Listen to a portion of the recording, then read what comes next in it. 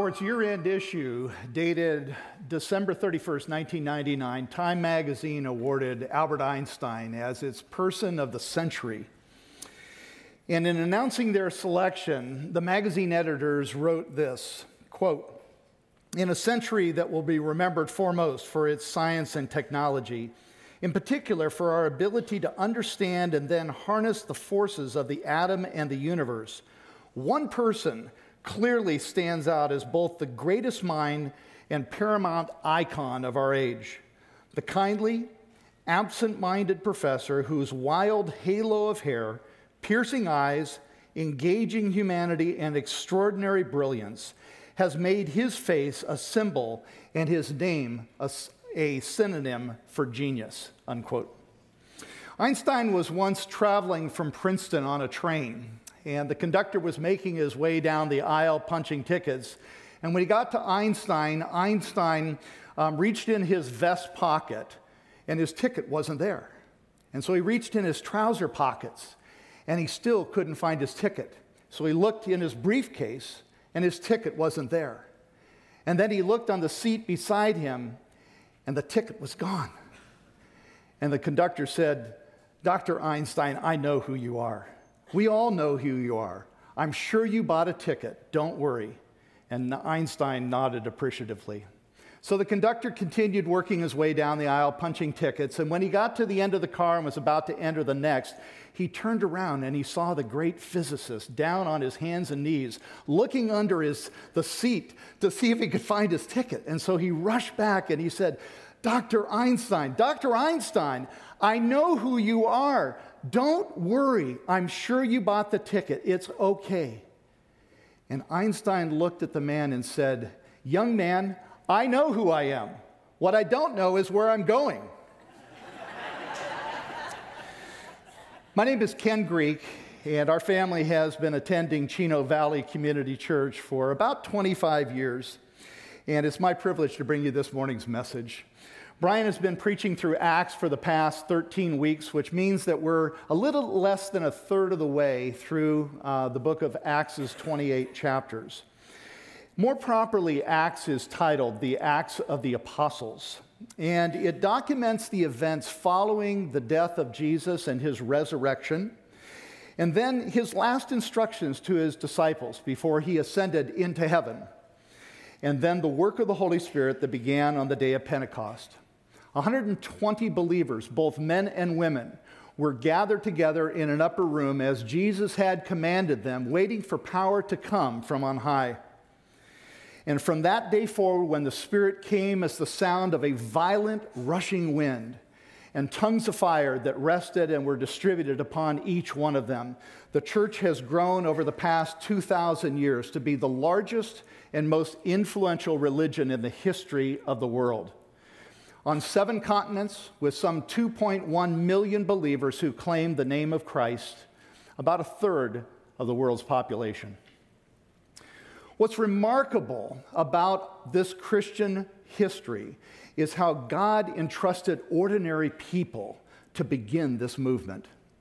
We learn early in Acts that when the Jewish leaders observed the powerful preaching and miracles of Peter and John, that they were perplexed. In Acts 4:13, it says, "As they observed the confidence of Peter and John and understood that they were uneducated and untrained men, they were amazed and began to recognize them as having been with Jesus." Here were men that they knew were uneducated and common, and yet these men were speaking to thousands of Jews and persuading them to follow Jesus. Even when they had been arrested and thrown in prison, and then later released and ordered to stop preaching and teaching about Jesus, these ordinary men confidently resisted religious authority, saying, "We must obey God rather than men."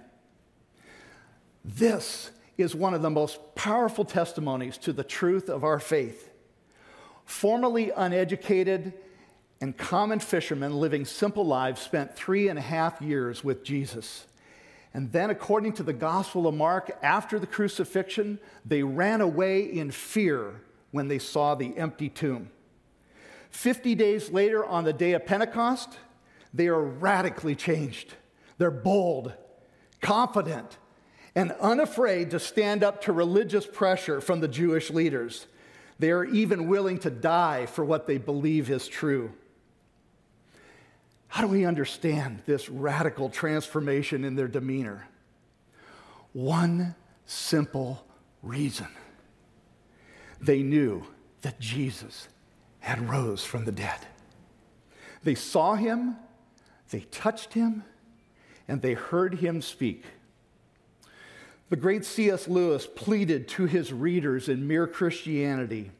He said, I am trying here to prevent anyone from saying the really foolish thing that people often say about him. I'm ready to accept Jesus as a great moral teacher, but I don't accept his claim to be God. That is the one thing we must not say. A man who was merely a man and said the sort of things that Jesus said would not be a great moral teacher. He would either be a lunatic on the level with a man who says he's a poached egg, or else he would be the devil of hell. You must make your choice. Either this man was and is the Son of God, or else a madman or something worse.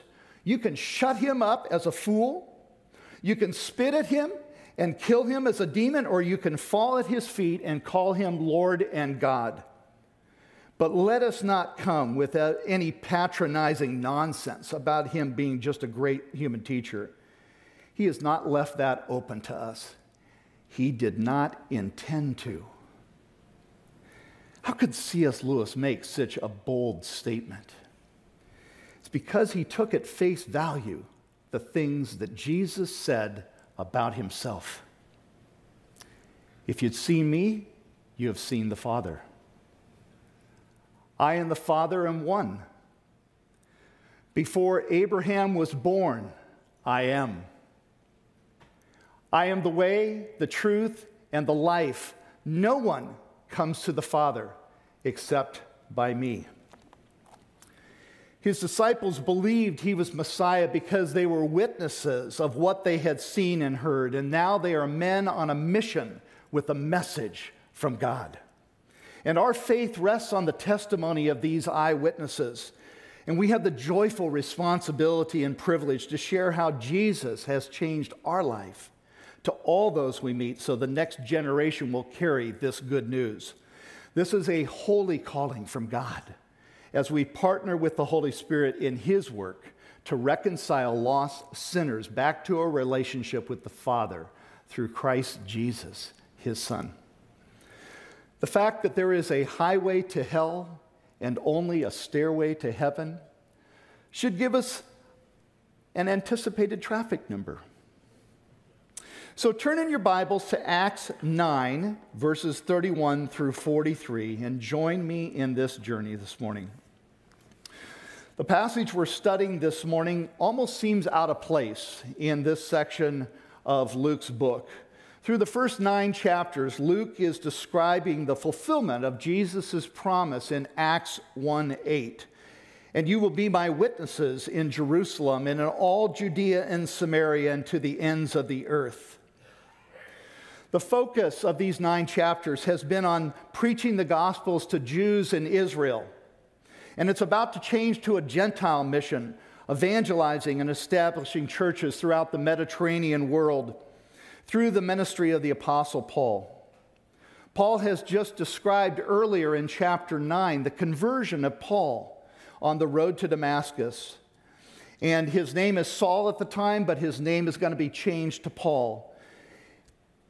And before Paul becomes the focus of Luke's attention, and that really begins in Acts chapter 13, he takes a brief detour here to give us a glimpse into the personal ministry of Peter. In 13 verses and 2 paragraphs, we learn 3 priorities in Peter's ministry. The first thing we see is that he was building up. We pick up the story in verse 31. So the church throughout all Judea and Galilee and Samaria had peace and was being built up, and walking in the fear of the Lord and in the comfort of the Holy Spirit, it multiplied. I want to draw your attention to 4 things that are found in this verse. The first is this: Jews had been turning to Christ throughout all of Judea and Galilee and Samaria.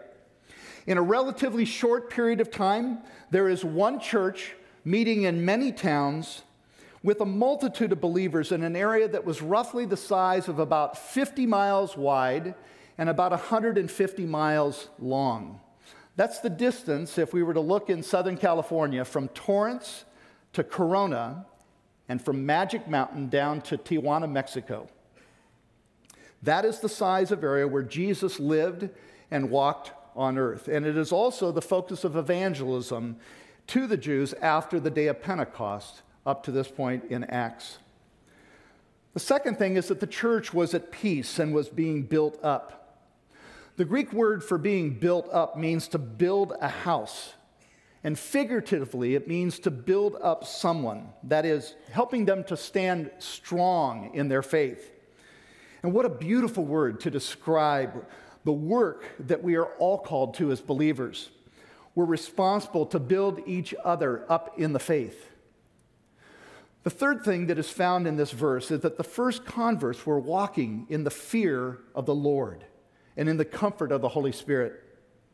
And this is a balance of deep reverence for God, and then the encouragement that they felt as the Holy Spirit worked within their midst and they loved on each other.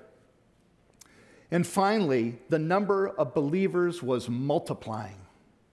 It was growing exponentially as the first Jewish believers spoke to their neighbors and lived out their faith in demonstrable ways of love. And that expression of their life that had been changed drew in those who were not saved to listen and then to turn to a relationship with Jesus. What's important to understand is that Peter was leading this work of God. We read in verse 32, it says, "Now as Peter went here and there among them all," he was visiting the believers throughout all of Israel. He was being led by the Holy Spirit here and there to places where he could build up the church, to strengthen the faith of the first converts and encourage them to live as a testimony of God's work. It was during this time that Peter came down from Jerusalem to the saints who were at Lydda and Joppa in verses 32 through 43. Now, without this passage in Acts, we don't know much about Peter's ministry outside of Jerusalem. What we do know is that he preached a powerful sermon on the day of Pentecost that resulted in 3,000 converts. We also know he healed a lame beggar with John that resulted in him and John spending a night in jail, and then another 5,000 men turning to Christ. But prior to this passage that we're looking at this morning in Acts 9, the only thing we know about Peter's personal ministry is found in Acts 5, verses 14 through 16. "And all the more believers in the Lord, multitudes of men and women were constantly added to their number to such an extent that they even carried the sick out into the streets and laid them on cots and pallets, so that when Peter came by, at least his shadow might fall on any of them. The people from the cities in the vicinity of Jerusalem were coming together as well, bringing people who were sick or tormented with unclean spirits, and they were all being healed." This passage is reminiscent of the ministry of Jesus described in Luke chapter 8:44, when he was walking surrounded by a crowd as they pressed in on him, and a woman touched the hem of his garment and was instantly healed. Clearly, Luke has in mind that event as he describes this miraculous impact of Peter's shadow. The second thing we learn about Peter's ministry is that he was raising up. In verses 32 through 42, he performs two miracles. The first is with a man named Aeneas, who had been confined to a bed for 8 years and was paralyzed.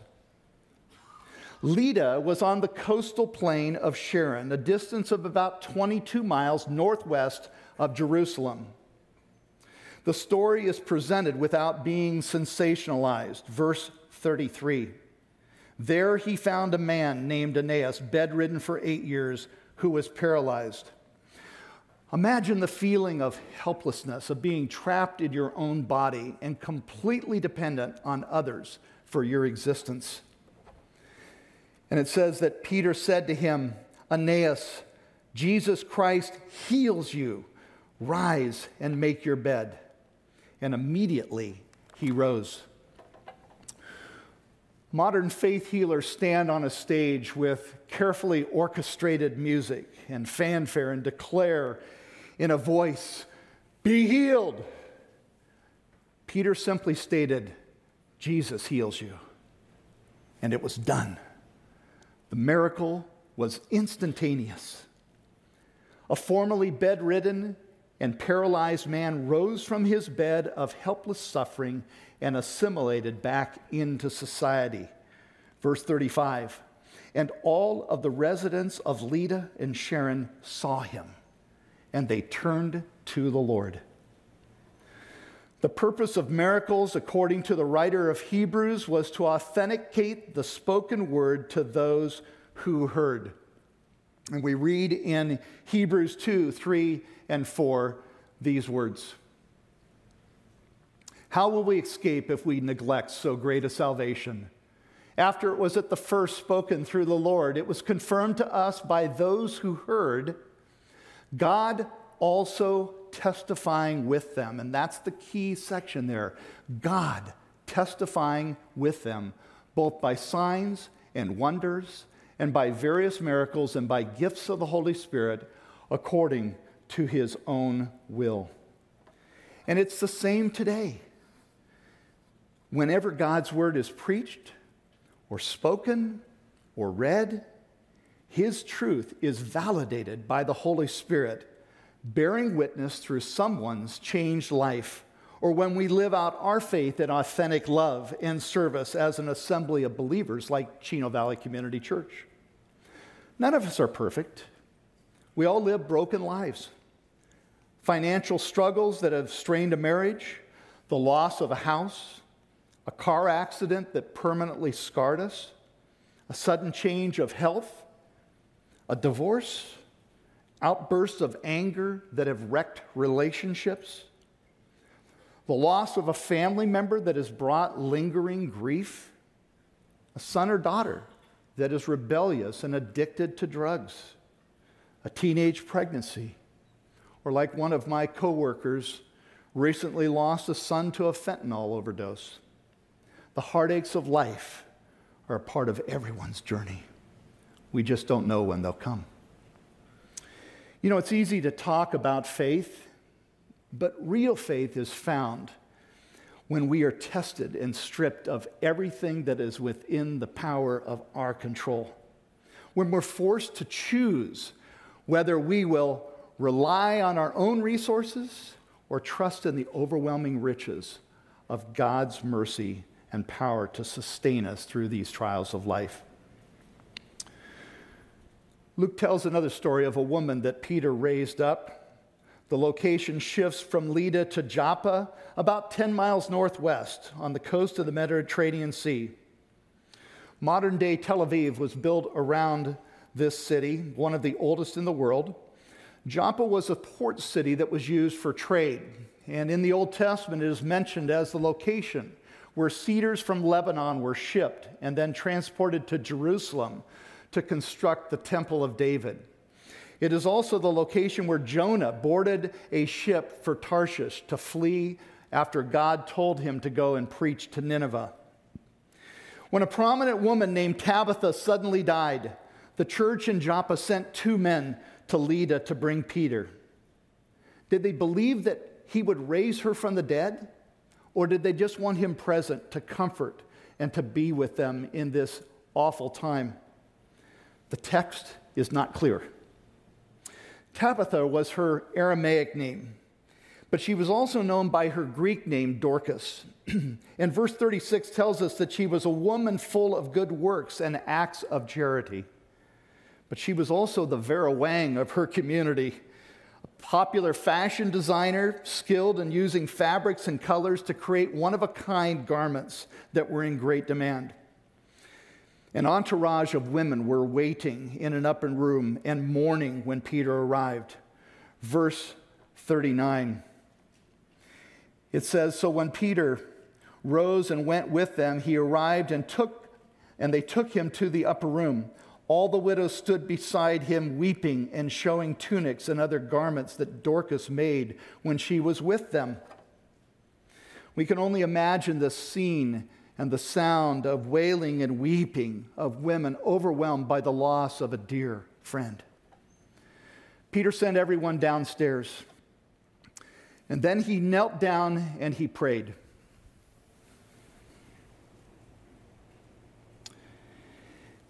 And the text says that after he finished praying, he said to the body, after he turned to it, "Tabitha, arise." And she opened her eyes and sat up, and Peter gave her his hand and raised her up. Without fanfare, just confident faith in the power of the Holy Spirit to do something remarkable that would bring glory to God. The miracle was instantaneous and unmistakable. Like Jesus raising Lazarus from the dead, Peter imitated his master and did what Jesus told his disciples that they would do in John chapter 14, verse 12. He said, "Truly, truly, I say to you, he who believes in me, the works that I do, he will do also, and greater works than these will he do, because I go to the Father." Verse 41, "And he gave her his hand and raised her up, and then calling the saints and widows, he presented her alive." Imagine this scene. From grief and profound loss to indescribable joy and amazement. The tears that were flowing one moment became a testimony of God's miraculous power and mercy the next. Look at the result of this miracle in verse 42. It says, "And it became known throughout all Joppa, and many believed in the Lord." The power of prayer is an amazing tool that unleashes the miraculous work of God as he chooses to do. But sometimes his healing is not in ways that we expect. Sometimes God has reasons for not restoring health or answering our requests so that he can accomplish a greater purpose. 11 years ago, Laura Story discovered this paradox. She serves as a worship leader at a megachurch in Atlanta, Georgia. 2 years after getting married, her husband's health started to decline, and he was diagnosed with a brain tumor. Everyone in the church and their family fervently prayed for healing, but the miracle didn't happen, even after the tumor was removed. Here was a godly, faithful couple committed to fruitful service, and God chose not to answer their prayers. Today, Laura's husband lives with blurred vision and memory problems that have changed their family. And she wrote a story about this detour in life that has now become her journey that she has used as a testimony of God's mysterious work. And I've asked Jamie and Ruth to sing and play this song for us called Blessings.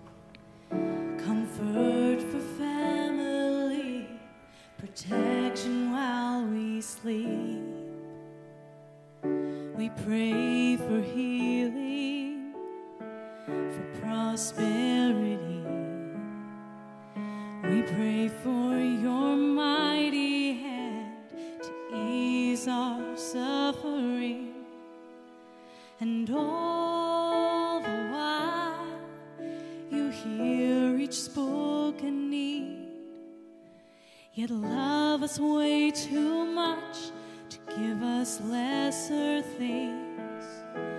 'Cause what if your blessings come through raindrops? What if your healing comes through tears? What if 1,000 sleepless nights are what it takes to know you're near? And what if trials of this life are your mercies in disguise?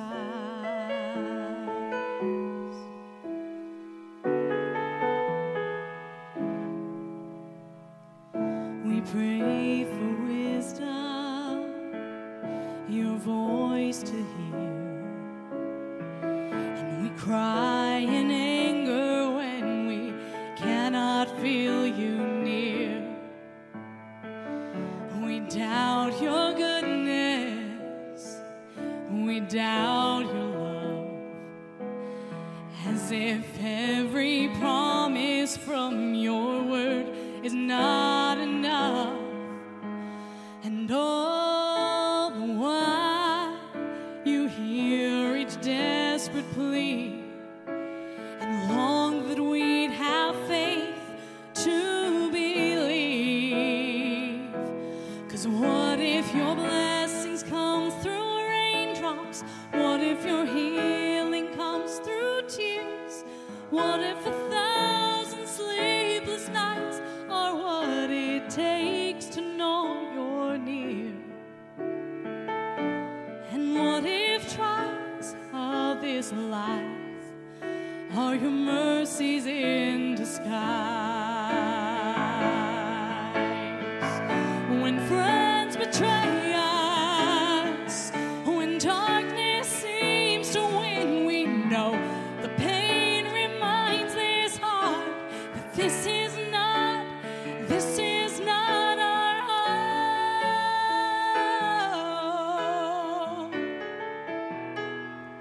It's not our home.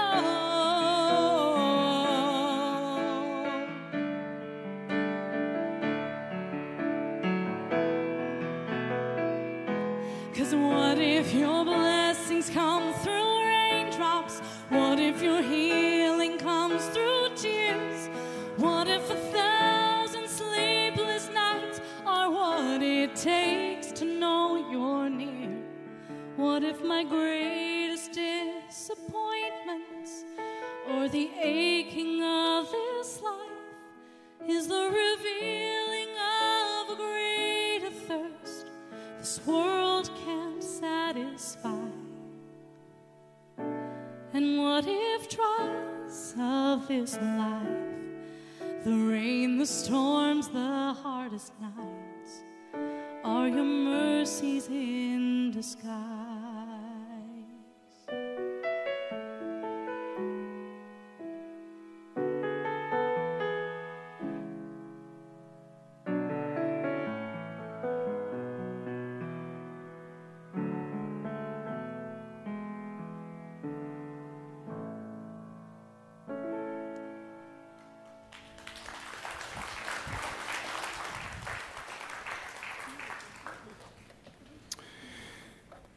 If you're struggling with grief or anger toward God for not preventing something that has profoundly altered your life, know this: He loves you and understands your pain. He allowed His only Son to suffer and die a humiliating death on a cross, but death was not the final story. God raised Him up to prove His power and love for us, and He will raise up your countenance if you turn to Him and trust that He has a greater purpose for the pain that you experience. Laura Story's song, Blessing, rose to #1 on the charts in 2011. And her ability to put into words her search for meaning during a trial of helplessness and despair continues to help millions of others process their unanswered prayers. That is the greater good. That is the work of the Holy Spirit. The third principle that we learn about Peter's ministry is found in verse 43. And he stayed in Joppa for many days with one Simon, a tanner. We don't know how long he stayed with Simon, but it was for an extended period for sure, perhaps weeks, maybe even months. The occupation of a tanner was an important trade, but it involved handling dead animals and preparing their skins into hides to be used as leather for very important purposes. Tanners were required to live outside the city, on the outskirts of town. They were in many ways social outcasts within their own communities. They smelled like dead animals, and as far as the Jewish law was concerned, they were ceremonially unclean. So when we read that Peter stayed at Simon's house for an extended time, there is something remarkable happening in his heart as a result of the gospel. The Holy Spirit was breaking down his religious rituals and social prejudices through God's love. You see, Peter was a devout Jew, and he kept the dietary laws and customs that he was raised under. But as the gospel continued to spread throughout Jerusalem and Samaria and Judea, it was becoming evident that there was more than just a spiritual transformation taking place. The Holy Spirit was changing society by breaking down barriers between people. Paul describes it this way about 15 years later when he wrote the church at Galatia. In Galatians 3:28, we read this: "There is neither Jew nor Greek, there is neither slave nor free man, there is neither male nor female, for you are all one in Christ Jesus." We need to be sitting down. Not just with those we naturally gravitate towards, but also those that we may see as tanners. We're called to one body, to serve one another, to bear one another's burdens, and to love one another and pray for one another. This is more than simply saying, "I'll pray for you," and quoting a scripture verse. It involves our time and a listening ear. Johnny Erickson Tada put it this way, quote, "Hook up your spiritual veins to the one who is bleeding out of control from isolation, rejection, depression, anxiety, grief, addiction, or self-destructive behavior, and infuse your life into them. It's going to cost you something, but normal Christian service is always sacrificial service," unquote. So I have some questions to ask you this morning. Who do you associate with in this body? Who do you break bread with? Are your relationships built around just those who are like you? How can you move from an attitude of exclusivity to one that sees relationships as inclusive? What value do you place on those who are different than you in this body? Do you hold some people at a distance because they smell like a tanner? These are admittedly difficult questions that make us uncomfortable, but God has put us together in one body, and it is a part of the normal, ordinary Christian life. To live above with the saints we love, oh, that will be glory. But to live below with the saints we know, well, that's a different story. We need to be sitting down. The passage of Scripture we've been looking at this morning is really a model of what following Jesus looks like. It is normal, ordinary behavior that will allow the Holy Spirit to powerfully work through your life and through Chino Valley Community and Community Church to impact our friends and neighbors in the 15-mile radius of the Chino Valley and to the ends of the earth. This is our marching orders from Acts 1:8, to be his witnesses, and we'll do it when we are building up, raising up, and sitting down, just as Peter did, because of what Jesus did for us. Let's pray.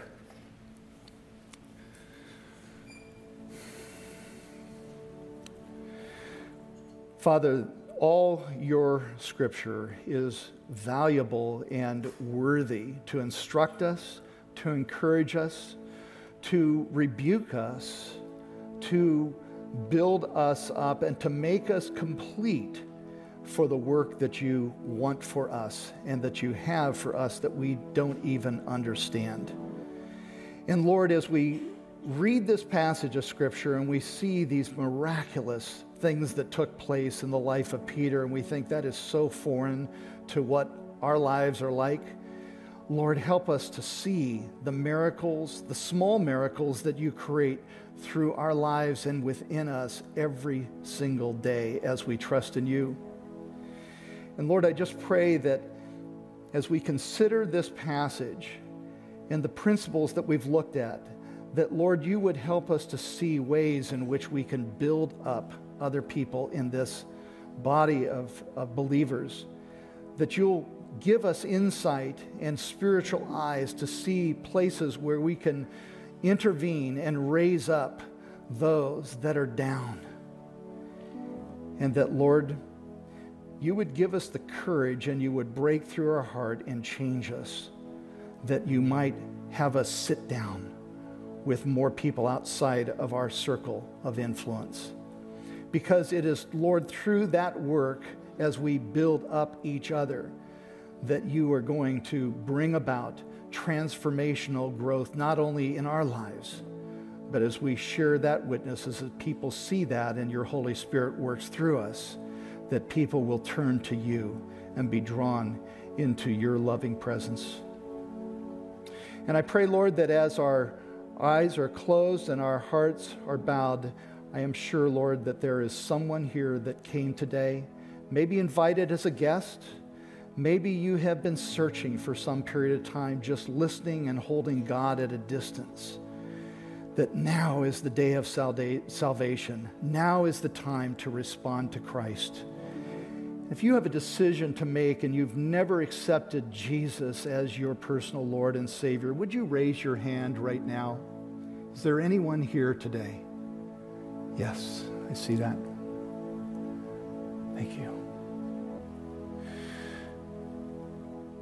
God, your word never returns void, and I pray for those who are considering these words and this passage of Scripture and what it means for change in their life, that, Lord, you would work within their hearts and you would work within my heart, that we would walk a life that is not based on our strength, but is based on your power that comes through your Holy Spirit, and that through that, Lord, you would accomplish your purposes within ourselves, within this church, and to our community and to the world. We pray this in the powerful name of Jesus. Amen.